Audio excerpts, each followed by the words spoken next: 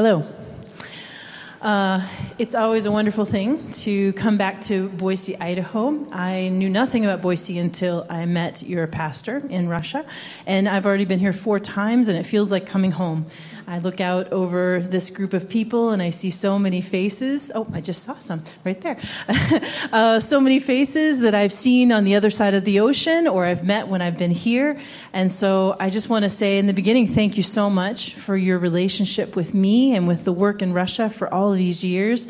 I have the privilege to know the people that are your brothers and sisters in Christ over there and know you. And it's a great privilege. And I thank you for your support and your prayers over all these years.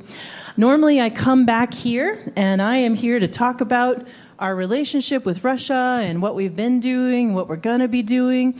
And this year's a little bit different for me because about a year ago, I made a gut-wrenching decision to take a step back from Russia for a period of time, to take a step back from the mission to pursue a master's degree. So I'm actually back in the States now for a period of time. I'll be here for 2 to 3 years, depending on how fast I can do it or how slow I need to do it. We'll see how that goes. But that decision is really driven by 17 years of overseas ministry and just feeling like I need more. I need more tools. I need more education. I need more to keep going. And so I cover your prayers for that. It's a big transition for me to come back here and get a job and study and figure out life here that I haven't done for a couple of decades. I haven't been a permanent resident of America for 2 decades, so it's a different world, and that's where I'm headed. But you still have a relationship with Russia, as do I, and even in this time of being in the States, I really will be continuing relationships with people and continuing to be concerned about what's going on there. So I do want to tell you about the things that have been going on. And on a lot of people's minds, when you hear Russia right now, you instantly go to some questions about the war. I'll talk a little bit about how that's affecting the church, but I also just want to say, if you have any questions that you'd like my opinion on, we can absolutely talk after the service. But I'm not going to talk a lot about that here because I want to focus on what God's doing in the church and what the church is doing in the circumstance that they're in. So you see a bunch of pictures up there, and some of those are ministries that you're familiar with. There's a picture of an English club. There's a picture of a small group, and you are familiar with camp ministries in Russia. Those things are still going on. Some of them have been modified in some ways. Some of them are chugging along just the way that they've always been. And so keep praying for those. Those are great opportunities to make contact with people outside the church, to have opportunities to share the gospel with people, and great opportunities for the church to learn to reach out to the people around them.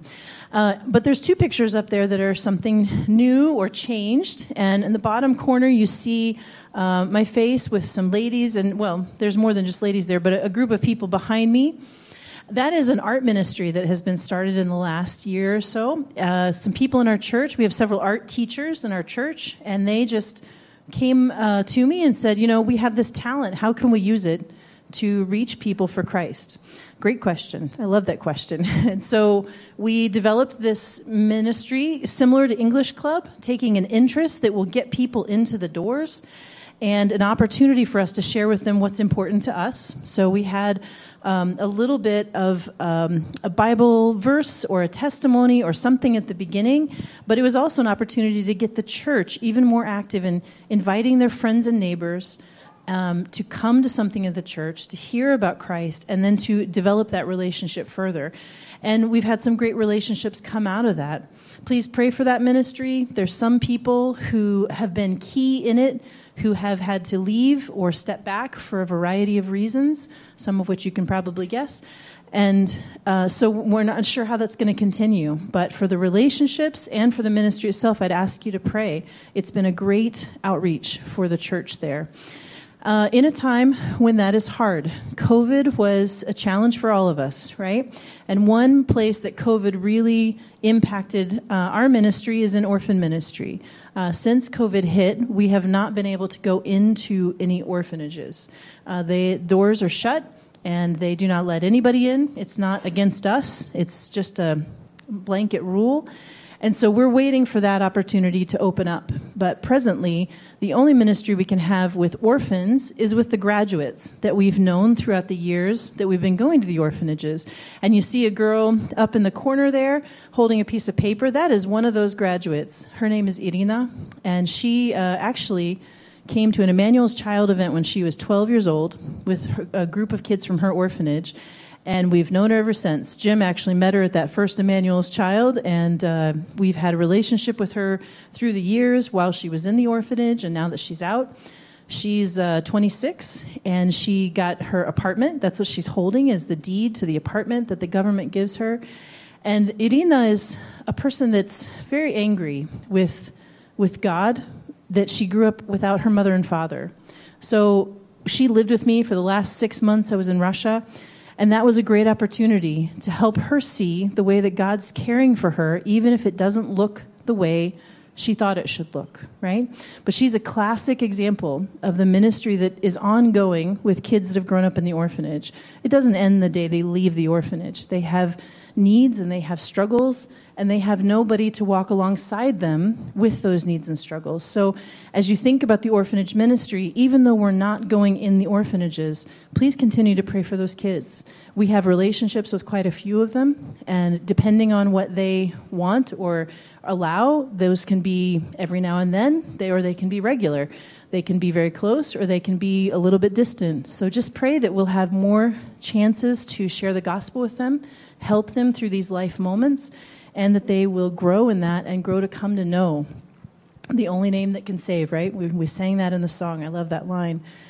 What I just showed you are a lot of programs, and programs are great. We all need programs. We all have programs, but the point of programs is the people, right?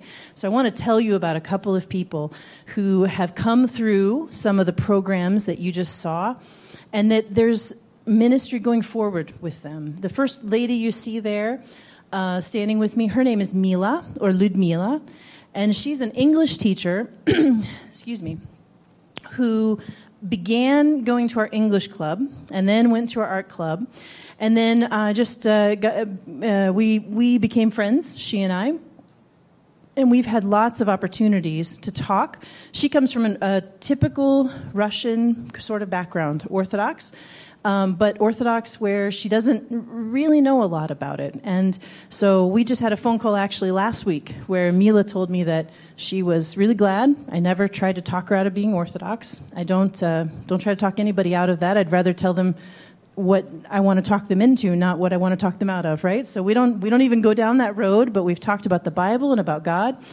And so she said, I know there's this thing called the Bible. I have one, but I just don't understand it when I read it. Open door. Yeah. So I said, well, if you want to, we can read that together and we can talk about it. And she's like, oh, could we? That's perfect. Those are the kind of opportunities that I dream about and I hope for, and I've seen so many happen over the last 15 years. And so we're going to continue. Even though I'm here and we have a time difference against us, we have this wonderful world of technology, good and bad, right? But this is good, that allows me to have contact with her on a regular basis. And so I'd ask you to pray for that. Pray as we meet once a week and read the Bible, that even though we have obstacles of distance and time, that God will open up his word to her, and that it will show her who he is and what he's done. And it's a similar story with the girl in the middle. Her name is Lisa, and I've known her since she was 12, also through an English club ministry. We read through Mark together that same way during COVID. She was stuck at home, I was stuck at home, and she said she wants to do this, and boy, that girl has got some questions, I'll tell you. We read through the whole book, and there were so many questions. And it was wonderful. It was wonderful, but it was challenging to me. And now she's decided she wants to do some more. So those are both relationships that are good examples of why we do things like English Club and Art Club and all these sort of programmy events. It's to get to the hearts and minds of the people that are choosing to come. And then we have the opportunities to share even more than just what we can share in a large group, but one-on-one individually. The last girl up there is a lovely girl named Lama. And she is actually an Egyptian girl who has moved to Russia to study to be a doctor. It's actually a very common thing right now in Russia. They have advertised themselves quite widely in the Middle East and in Africa for students that want to leave their home country to study, but they can't really afford to go to the U.S. or to Europe. Those are pretty expensive ventures, but they can afford to get to Russia. So we have been inundated with international students. And as I said, from Africa and from the Middle East. So from the Middle East, that means that we're getting a lot of Muslim students. And Lama lived with me for, I think, about a year. And she is a dear, dear girl. And we've had so many wonderful conversations, hard conversations, because, Muslims do not recognize Jesus as God. So, we get right down to the nitty-gritty, the most important parts of the authority of Scripture and the identity of Christ, and those are not easy conversations, but it almost grew our friendship together to have them. And she's one of a group of students that we had a 13-week Bible study with them, going through the Bible and talking about the identity of Christ as God. I ask you to pray for those students. Pray for the people who are still there, working with them. Pray for the relationships that continue, for me and for others. They have left their home and come to a place where they can encounter those ideas that they never encountered at home. And there were lots of revelatory moments for them in our conversations, but they still don't understand who Christ is. So I ask you to pray for that. And I said I would talk about what's going on in Russia right now. It is a concern because all of these ministries are going on, but going on in a very different environment than we've had in the past, as you can imagine. On your screen is that brother that Jim was talking about that designed your banner outside. His name is Andrei. This is him with his wife, his mother-in-law, and one of his 3 children. Andrei is a pastor of our church in Tambov, and he is a guy who served in the military when he was young, and then decided that that was not the life he wanted. So he hasn't been in the military for probably 20 years. But that service puts him at the top of the mobilization list. So it shows you the concerns that he has. I talked to him after they announced the mobilization. I called him, and I asked him if this affects him. And he said, yeah, my wife and I are praying about what's the best thing to do if they call me up. Do I go to the army and preach the gospel there, or do I go to prison and preach the gospel there? Because those are the choices. It's a hard choice to imagine. Andrei is also the guy who told me he was planting more potatoes because he anticipates that there's not going to be a lot of food on the shelves soon. Right now, those are not problems in Russia, but they are looking at that. They are anticipating that because they see what's going on. They have found themselves in a situation that they have no ability to affect, really. And many of them are absolutely heartbroken about what their country is doing, but they have no ability to affect those decisions. And so Russians are very good at surviving many, many difficult circumstances. And I'd ask you to pray. Pray for your brothers and sisters who have found themselves in this position. As much as we need to pray for the brothers and sisters in Christ in Russia, I would say, I don't know if even more so is correct, but also pray for your brothers and sisters in Christ in Ukraine. I spent 2 years in Ukraine at the beginning of my time overseas, and I actually was in Ukraine in February, right before Putin sent the troops over the border. So my heart goes out to them. Last spring,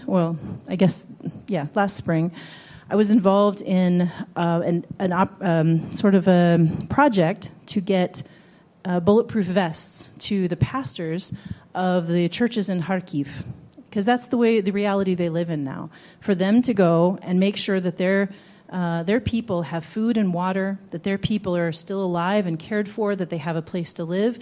They get in a van every day, they put on their bulletproof vest, and they drive around the city. They've gone through 3 vans, the group that we sent these vests to, because the other 2 have been shot up so much that you can't drive them anymore.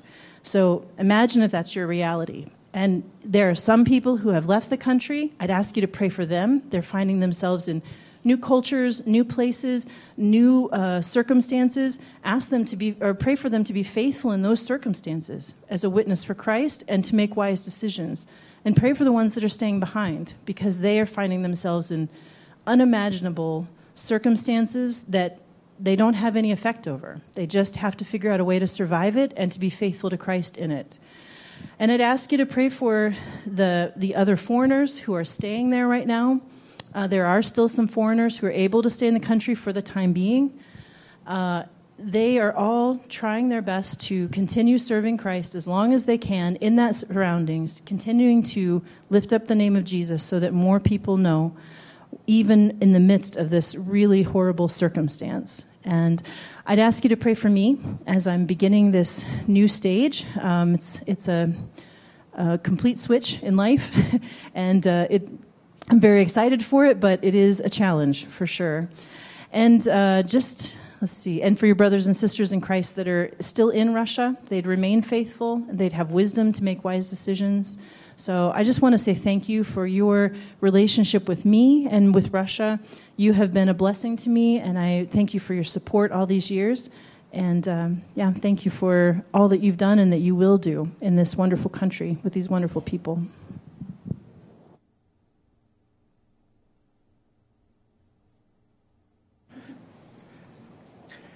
And before Laura comes, we're going to have a time of prayer for Jenni. I knew she was unique when I met her, but I'll give you just a little bit of insight. You know, she came here last Saturday night. She came to our house on Monday. We're going to put her on an airplane tomorrow. She will have finished a third of first-year Greek this week. Okay? So just pray I don't mess her up too badly along the way, but we're going to really miss this part of your life and look forward to the next one. Let's pray. Father, thank you for your wonderful goodness to us. This relationship with the body of Christ halfway around the world is so amazing. And thank you for using Jenni for these last 15 years to be part of the catalyst that makes it possible for us to stay connected. And now there are lifelong relationships where eternity is our common focus. Thank you for her time here. Bless her and encourage her in the new phase of her life. Please bring these people to the Lord. I think of Lama and Irina and Lisa. Just, Father, you know their needs. Please open their hearts, and thank you for bringing into their lives these faithful brothers and sisters whom we commit to you. In Jesus' name, amen. Well, good morning to all you guys. My name's Laura Thulesen. And Jenni and I apparently have the common theme of 15 years. So you guys as a church have been supporting the ministry in Vanuatu for 15 years now. It's amazing that it's been that long, but just wanted to let you guys know how much I appreciate that. It's not just me serving over there. This is the team that I serve with. You guys are familiar with the ones in the middle, or maybe. I was here with my sister's family. They're the ones in the middle there. My sister's got kind of the star dress on. It's easy to tell because we look exactly the same. So that's how you know. And then that's her husband standing next to her, and then her son there behind, who's actually much taller than that already, and the two girls, and then the boy in the middle at the bottom is their youngest. So they were here with me in June or July, and we were able to share in Scott's Sunday school one Sunday morning. And so we serve together, and then we've got teammates from New Jersey that are there on the left, and then their two boys are flanking my nephew there. So it's been a blessing to serve overseas all these years, and Jenni and I have never crossed paths in all these years, so I was really excited to get to meet her this time of being back. So just thank you guys for, as Jim put it, the tentacles that you have out throughout the world in serving the Lord and the way that you make that possible. So I guess that makes me one of the tentacles, which is a very lovely thing to be compared to. This is, if most of you probably, unless you're familiar with the ministry, have not heard of the country of Vanuatu. It's a tiny, tiny little place. And it's in the South Pacific there. So the orange map there is showing you where it is in the world. Straight east of Brisbane, Australia, straight north of New Zealand, and we're southeast of Papua New Guinea. Our people look a lot like, are similar ethnicity to Papua New Guineans, if you're familiar with Papua New Guineans or Papuans from National Geographic or something like that. So this is the a not very pretty picture of the 83 islands of Vanuatu. And I work primarily on the one in the middle called Ombrim. It's shaped a bit like a Hershey kiss. And this picture doesn't show, it's sort of a blob on that map. But it's shaped like a Hershey kiss on a map typically, but also we've got 2 active volcanoes in the center, so people live around the outside edges of Ombrim. So that's where I'm located. I have started in the last year to base from the capital city, and that's the little star there that says Port Vila. And from there, I'm able to continue to minister. I've had some health issues, and so it's been better for me to base from there. But I do go about 4 or 5 times a year to Ombrim and run some workshops there. So this is just a picture that shows a bit about what it looks like in the village where we work. The language group that we're working in is about 5,000 people, and they're spread out over just over 100 villages.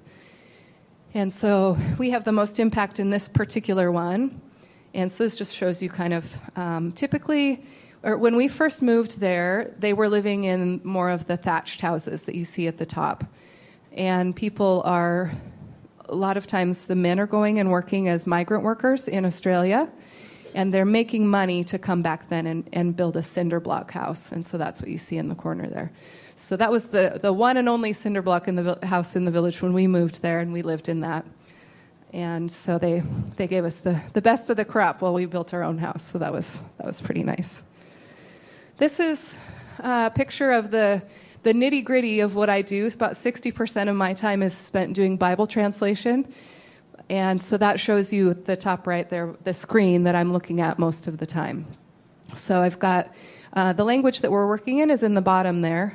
I can read you the verse that's highlighted there. It's not a particular, I didn't particularly choose this. I just happened to take a screenshot of what I was working on at the time. So that says, Ngate Yesu te feta tabarian hu pianin re venten hu terwene yenyanan hurlam te che venten te yel ge enme lon yenyanan gele.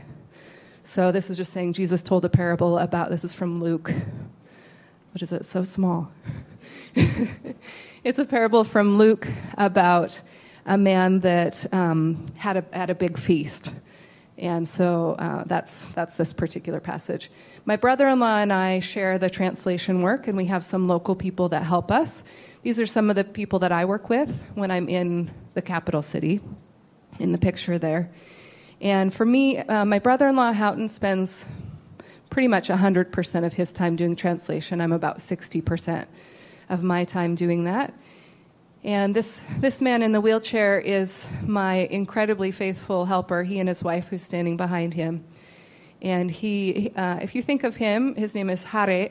You can just say Harry. That might be easier to pronounce than for you to remember, but it is a language word that means a special type of basket. But just think of Harry and you'll be fine. So he's a very uncomplaining person that got a disease basically like a full-body stroke, Guillain-Barré disease, and he's very uncomplaining about his situation, and he credits God with basically afflicting him with this so that he's able to help with Bible translation. He's an incredible person, and his wife is incredible as well.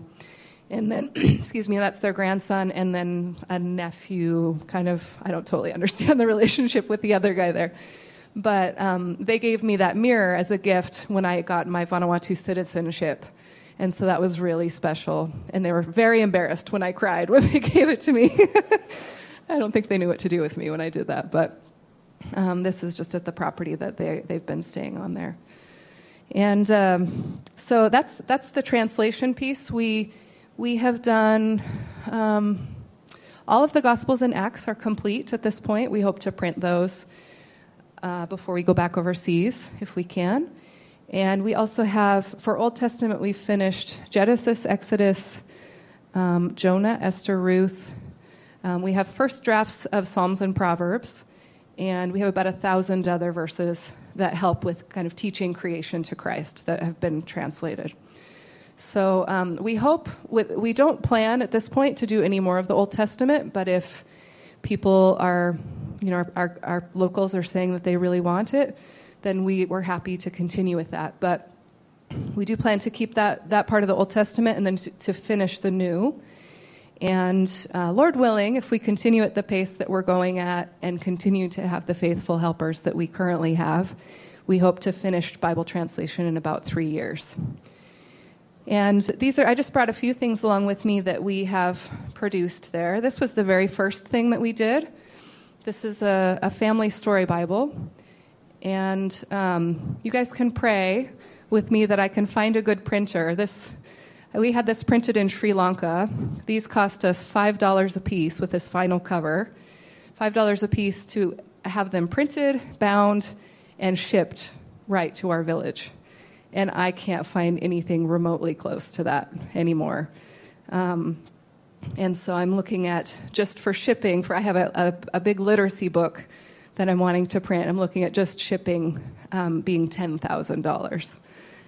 So we've put that on hold for the last year and a half, but so you can pray with me that we find someone that can do that. But so this is just a paraphrase story Bible with a picture, and then something that's been a difficulty in Vanuatu is literacy. These are my people that are helping me with my literacy program at the time. I spend probably 40% of my time doing literacy. And I'd like to get some more adult classes going. But at the moment, the adults that you see mostly with the purple shirts on there, they're my volunteers that are teaching in 7 different villages. At the moment, they're teaching children. And so I've given them a curriculum to use and lesson plans and some supplies that they can use. You guys have helped with that. And so I appreciate that. The Crones used some of the money that you guys donated to collect school supplies. So I'll go back to this picture of the housing here. The school in our village, this top right picture is a picture of a local kitchen or cooking house. And so you can see just dirt floors. We've got black soil there because of the volcanoes. And so that's basically what our school looks like. So they've got dirt floor, rickety chairs, sometimes a desk or a table to sit at. But these teachers teaching these literacy classes don't have paper. They don't have pens. They don't have, whiteboards. They have nothing. So we've been slowly trying to supply them with things.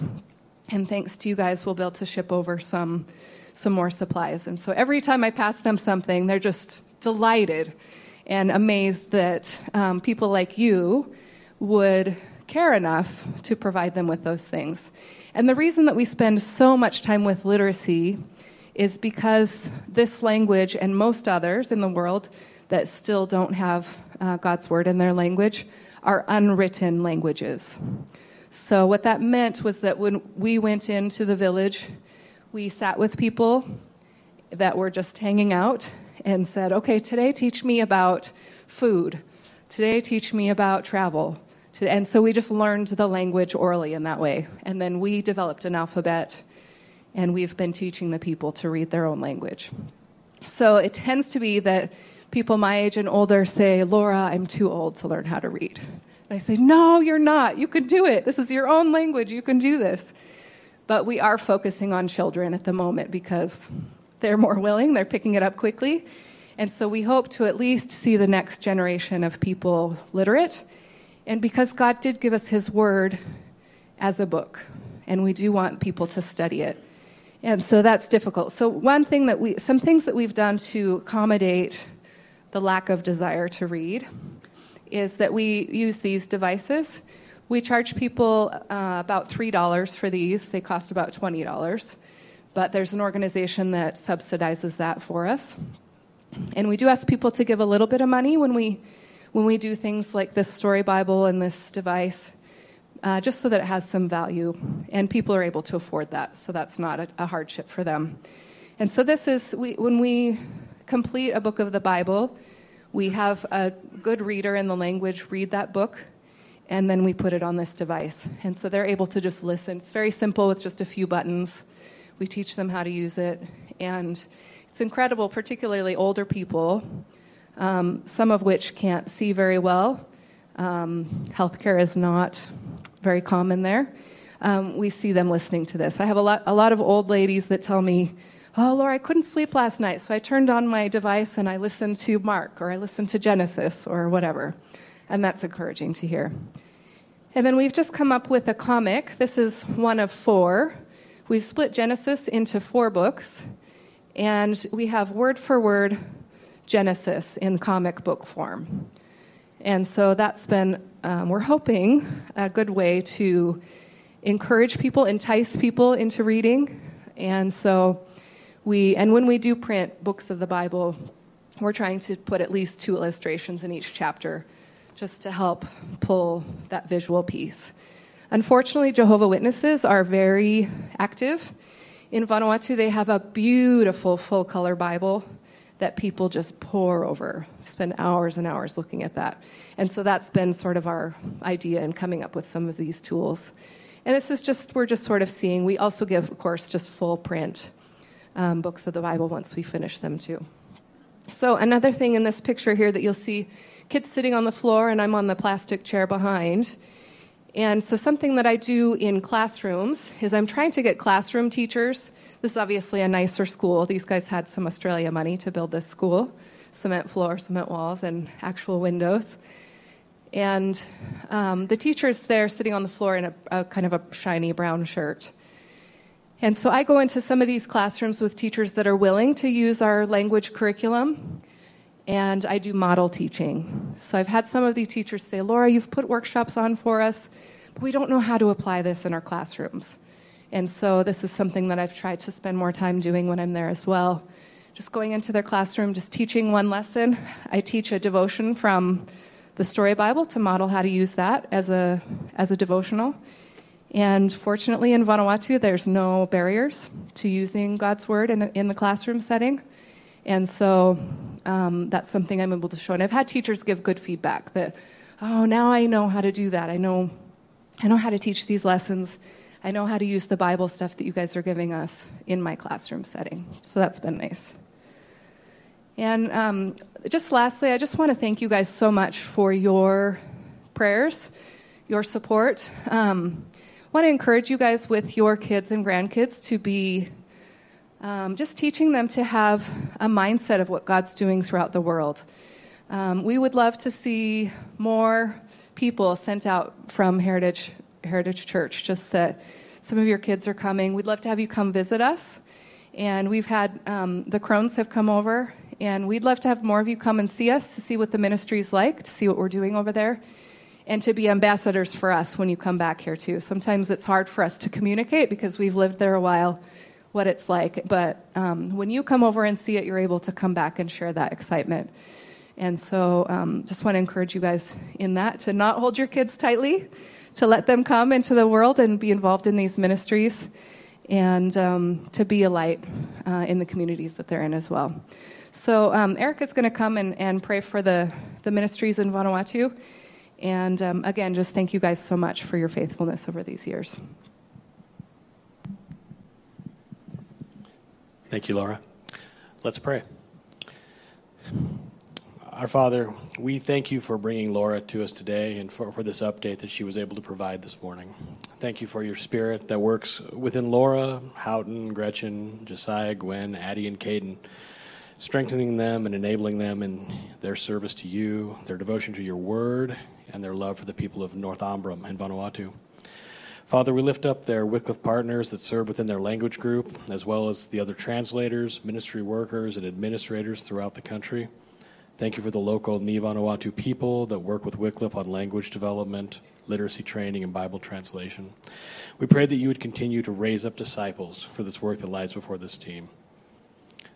Father, we pray that the timing and the logistics of returning to Vanuatu would be made clear. We pray that borders would be open, the threat of pandemics and lockdowns would subside, and that you would grant your wisdom as Laura and her team plan their next steps. We especially lift up the Richards family as they consider their timing against their children entering college.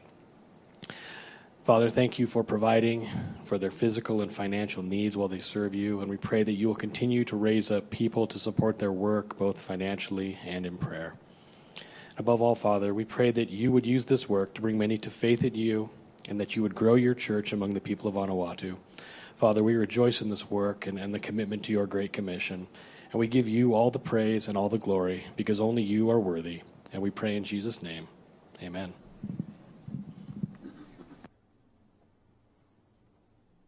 Amen and amen. You know, I want to encourage you that as our service concludes in a few minutes, that you take opportunity and come and speak to these amazing gals and the work that the Lord's doing in and through them. Think about what it would be like to pick up and go to a country that is completely contrary to your ideologies and perspectives as a woman, and to work in a ministry there to try to help establish and build the church, and to see establishment of English camps and of all sorts of different ministries to orphans and to others. This is the work that we're seeing and that Jenni has been doing, and that the fruit of which is continuing to be wrought out in projects like we're participating in, like Emmanuel's Child. It's exciting, and you need to talk to her more about what God's doing in that ministry and what he's going to continue to do in her life. And to think about going to a country where they don't have any written material, to be able to listen to conversation and to develop an alphabet, and then to take that alphabet and put it into a language and words, and then to translate scripture to it. Wow. I mean, that blows my mind. It's beyond what I can consider. And yet this is the work that Laura is faithfully engaged with, along with the Richards. And you need to talk to these gals and understand more about their passion for Christ, about all that they desire to see the Lord do in their lives in the days ahead, that might be an encouragement for you. Because wherever we are in our place in this earth and in this church, God has a role for you in missions. And you need to understand that. And whether it is, as I believe it was the supporters of William Carey said, we'll be there to hold the rope in prayer while you go in. That's what we have to do. And it's exciting to see how God's continuing to do that. And I'm so thankful for the work of these ladies and their time with us today. Well, I want to give you a short overview of what I did in Mexico and Kenya. It is going to be short. It is going to be way more slides than they have, because they're good at this and I'm not. And so get ready for a plethora. We may pick this up on a Wednesday night and try and give you a little deeper dive. But for now, we want to examine some aspects of Kenya. I've broken this into a quick overview video and then some slides of the people, the places, and the preaching. You know, as a pastor, what could I do but come up with 3 points? And we won't have a poem at the end, but nonetheless. Here is an idea of the perspective and an overview video that was made by Spread of Grace Ministries, who I went with to these two wonderful countries.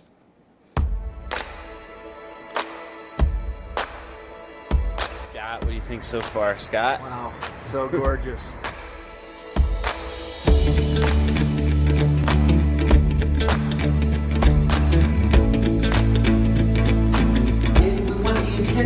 Of the passage. Today, everybody's getting in on the action, helping our students to understand how to study, how to prepare sermons.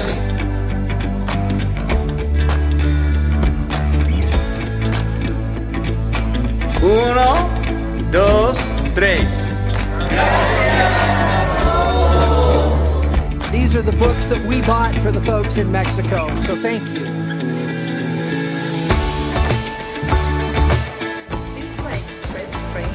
Chris Kringle.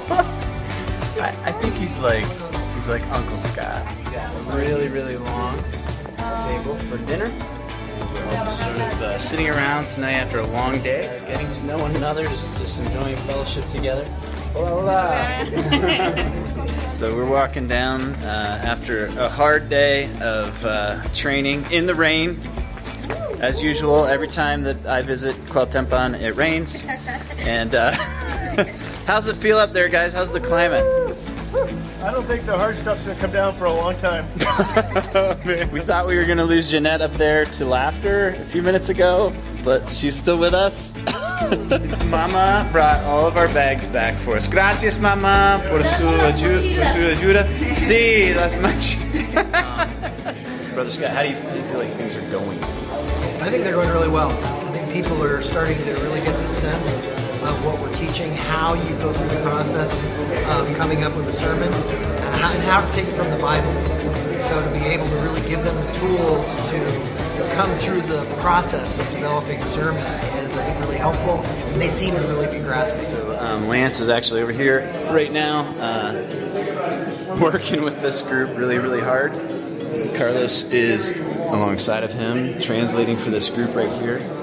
6 groups in the room that are working really hard on a sermon from Ephesians chapter 3, verses 14 through 21, a really powerful prayer that we might know the heights and depths and width and breadth to know the love of Christ. If I'm being honest, I have never heard this group so loud before in their effort to wrestle with the scriptures. So this is pretty exciting for me to see. And I hope you're excited too.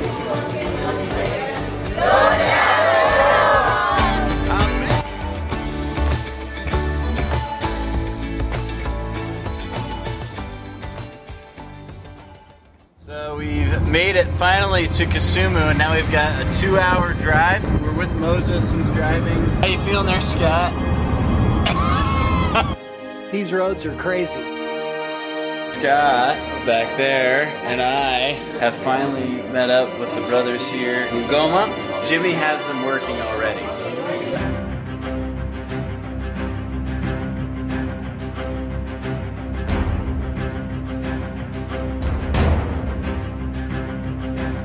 He did not draw attention to himself. Rather, he gave all glory to God. We must do this as preachers and teachers of God's word. How did it go today, fellas? It was very good, very repentant, very yearning for the word. They are quick learners. Somebody finally decided to arrive today.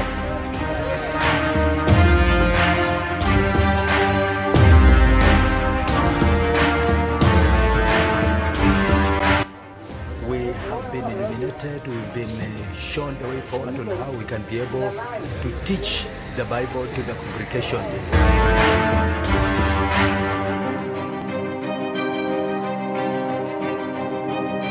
First of all, I want to thank God to have introduced our SGM ministry in Kenya. In fact, this is the opportunity in Kenya that we were waiting for, we were longing for, because many doctrines, false doctrines, are rampant in our country. I'm so much blessed because it has taught me how to go deeper in what, like exegesis. We have to study the Bible verse by verse and let the word speak, let the scripture speak. To be able to pick a text, say what they are saying, say what it means, what is the Lord telling them. We should not question God's word, we are questioning God.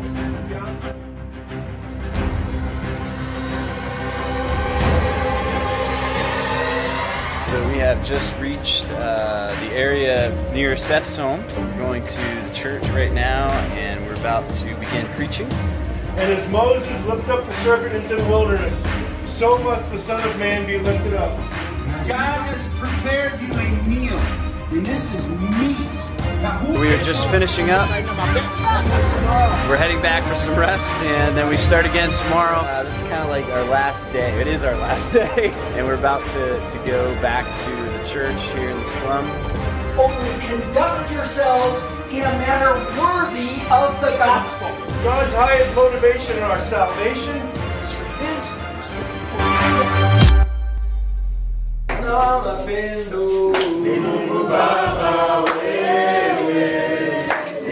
Baba, nastahili kuabudiwa wewe, ni Mungu Baba. Nastahili kuabudiwa wewe, ni Mungu Baba. Nastahili kuinuliwa wewe, ni Mungu Baba.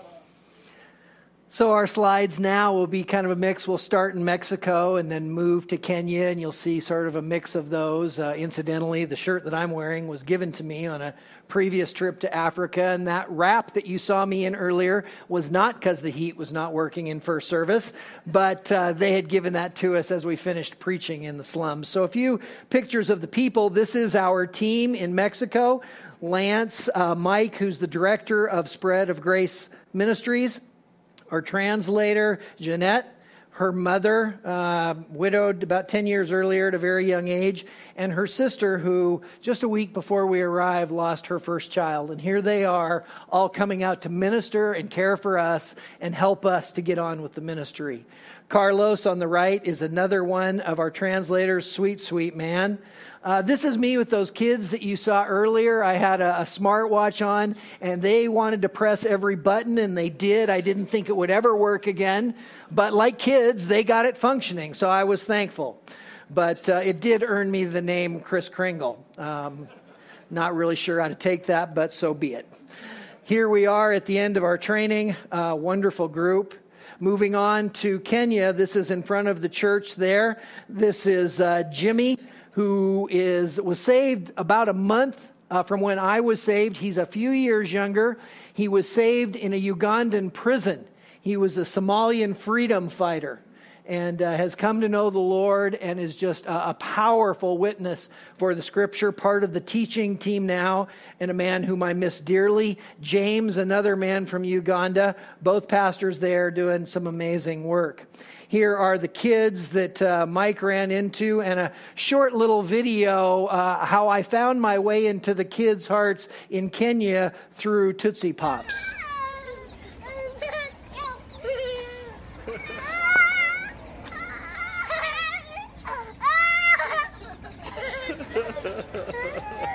Wow!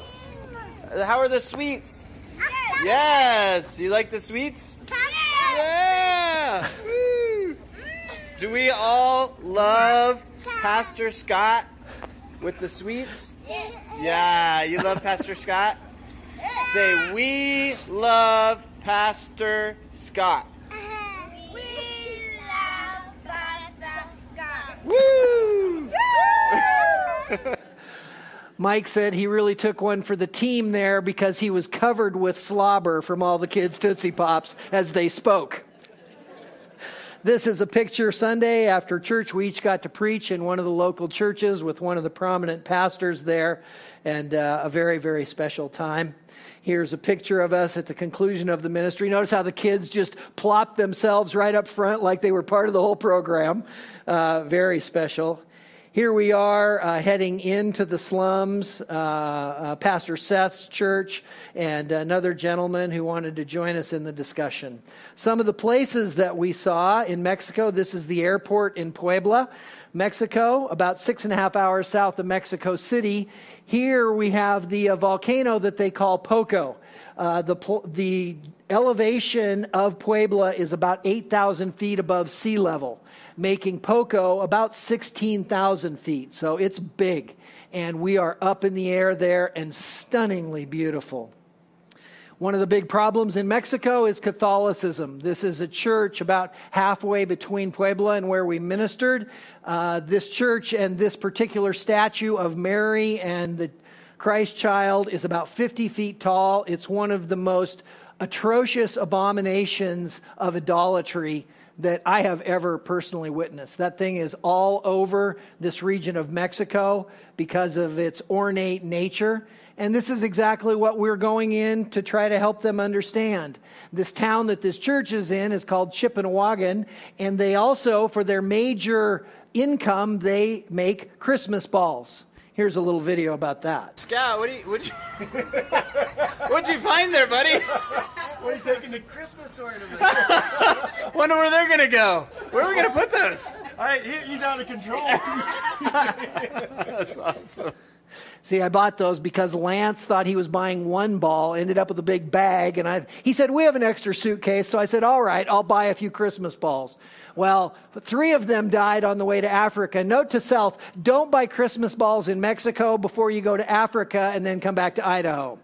We had one that survived. I was carefully guarding all the way back from Africa, back to Washington, D.C., and to Salt Lake. Carefully put it in the overhead between two soft items, which the stewardess came by and threw a bag on top of and slammed the door, and we all heard it go.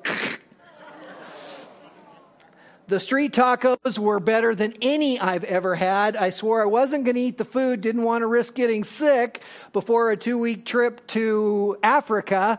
I couldn't pass it up. Phenomenal. Beautiful area. You actually had to go down out of Puebla to get into the mountains. Somewhat like a rainforest. We're at about 5,000 feet there. Stunning surrounding. Here a picture of the surroundings of the church that we ministered at. And again, it rained about every day. And from there, we're in the air and off towards Africa. And this is Qatar, or Qatar, as you might think it was pronounced. And I'm not sure how you pronounce it. But a very interesting and unique place. From there to Kenya and the Nairobi airport, and onward for another plane to Western Africa, one of the dormant volcanoes. You can see some of the smoke in the crater. Beyond it, you'll note Lake Victoria, one of the largest lakes in Africa, and the edge of the Serengeti Animal Preserve. They have lights and horns around that area to keep the lions out of town. You don't go cruising around at night. Here is a picture of some of the area of Kenya. So beautiful. Africa is a very poor continent, as you know. Kenya has been very wise in giving deeds of land to the individual families so that they can farm it and either raise food and or cash crops like coffee. And they take very good use of it. If you look carefully, you see each of the little parcels that are in those hills. This is a picture of Lake Victoria and the hippo breeding ground, largest in the world there on the left. They come in about 1 a.m. and they make a sound somewhere between a cow and a pig. And it's the most amazing sound. I woke up going, wow, what is that? And very, very neat. We tried to get a view of them, but we couldn't. They had the gate closed, and they told us, the next day a lot of people have been trampled trying to get out too close, so best you were in the gate. This is as we headed into the slums for the preaching. That about 10-foot wide dirt street is the center of this whole community. Several tens of thousands of people living here. Another picture of that. I see the traditional dress that I was wearing earlier on this young lady, both men and women. The homes are built of cardboard, of tin, of whatever they can find. In case you wanted a nice room here, they have a hotel as well, and that's no joke. That is a hotel, and not a place probably that you would want to get a room. We did not have to stay there. We were at another location. But this is the existence for these folks. As for the preaching component, back in Mexico, it was a delightful time and working with these folks. Interesting that there were 6 men who came to the teaching time from a village 6 hours away, standing in the back of a Toyota pickup. And for them, they are tribal people, and Spanish is not their first language. Some of them barely read and write, and it was very interesting to see how they progressed through this ministry. Lance doing some teaching there. The group right in the front center is those men from those 2 tribal regions. 2 different languages, actually, too, spoken amongst those men. Here's Mike doing a little teaching in Spanish. He learned Spanish over the last 4 years and is now teaching in it. Recuerda, hermano Lance, dijo que léelo claramente, despacio, lento. ¿Por qué? Porque queremos que la gente de Dios, okay?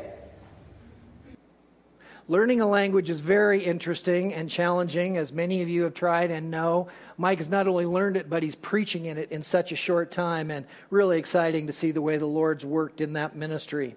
Here is the folks that we bought the Holman Illustrated Dictionaries for, and many of these only have Bibles. And so to give them a resource like this was tremendous, and they were very excited about it. We used it throughout the teaching time to help them find the background for the church at Ephesus and how important that was in preparing a sermon as we went through Ephesians.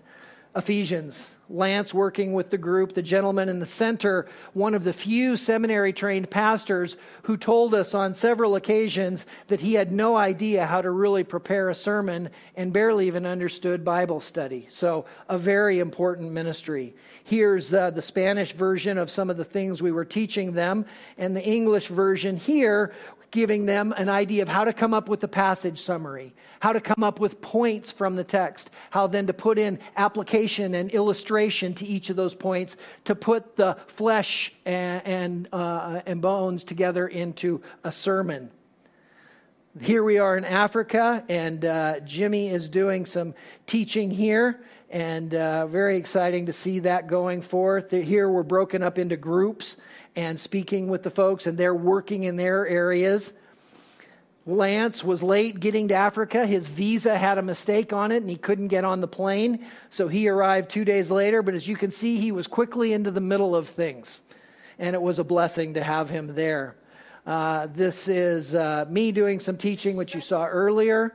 Mike is definitely getting into it here, and his translator, Godfrey, wonders if he's going to explode, and it was really great. I got to preach at Godfrey's church, and he and his wife are just beloved and dear friends already. Here's what we were teaching them. This is our first year of 4 in Kenya, and the first thing we teach them is Bible study. And you notice on the left in those sheets, it says observation. Look at a passage, observe it, write down what you observe. Next, interpret what you've observed. Write down those interpretations. Thirdly, we would teach them how to apply it. That is, to what the original author meant to the original audience and their application. And that's the Bible study that we're bringing forward. Here is our passing out the Swahili Bibles that you all bought and that we got to them, and for which they're very thankful. A little picture of their thanks here. Yeah. Okay, ready? All together. 3, 2, 1. Asante. Asante Asana is thank you very much, and they were very grateful for your gift. Many of them not even having a Bible in their language, imagine, and they're pastoring. We went and we spoke with various groups as we went on these trips that had different challenges, Catholicism, Pentecostalism in both areas, the prosperity gospel in Africa rampant and destroying the true church. And we went head to head to bring these questions forward. Women who are teaching in churches, who are preaching in churches, and to tell them that that's the wrong thing to do. If you've been doing that for a long time, you can imagine that that might not be well received. And initially it wasn't. But as we continued to patiently talk and speak with them about what Scripture says, to see their humble submission and their desire to obey God and His Word. And because there is a critical role for women teaching in the church, we were excited to have women that we could also participate in the training, clearly indicating to them what the right role was to be. This is our time teaching in the slum area. Here you see Mike and I, and oftentimes we were answering questions. We did a lot of Q&A, and we would get right down to the root of these issues about what the sign gifts are, why tongues are no longer active in the church. Again, what the proper role of women was. And God used this in an amazing way, and He used you in an amazing way to send me. And I'm very thankful for that privilege. Lord willing, I'll have an opportunity to do so again, and will delight in that opportunity to be able to go in your stead and to encourage you further in that effort to recognize that God wants to use all of us. I never expected, again, I went to Africa 20 years ago and was sure that was going to be it. Well, I guess, God's still got a little work to do in my life, and that I might be able to help these people. And I'm very thankful for each of you in that role, and excited to see what God will do in us and through us as a church, as we support other missionaries, and as we carry forth the Great Commission, which is so desperately needed around this planet, and of course, right here at home in Boise, Idaho. And I pray that you're encouraged by all of those things. Pray with me as we close, won't you? Father, thank you for this time. Thank you for this opportunity that each of us have had to present what you are doing in our lives and in your church, and through the proclamation of the gospel of Jesus Christ. Lord, we are overwhelmed to be used of you, and I know that I speak for Laura and Jenni, that it is unfathomable that you would consider placing us into such privileged positions. Lord, help us to recognize that. Give us strength to continue in it. Help our church, Father, to recognize that we have a very important role, that missions is something that must happen right here at our doorstep and all the way around the world, and that it happens in each of our lives first. So I pray, Father, that through these presentations, you would motivate the hearts and minds of my brothers and sisters, Father, that they would be further encouraged as they speak with Jenni and Laura after church, and that through all of this, Christ might be glorified. And we are so thankful for your amazing love for us and these privileges, and we pray it all in Jesus' name. Amen.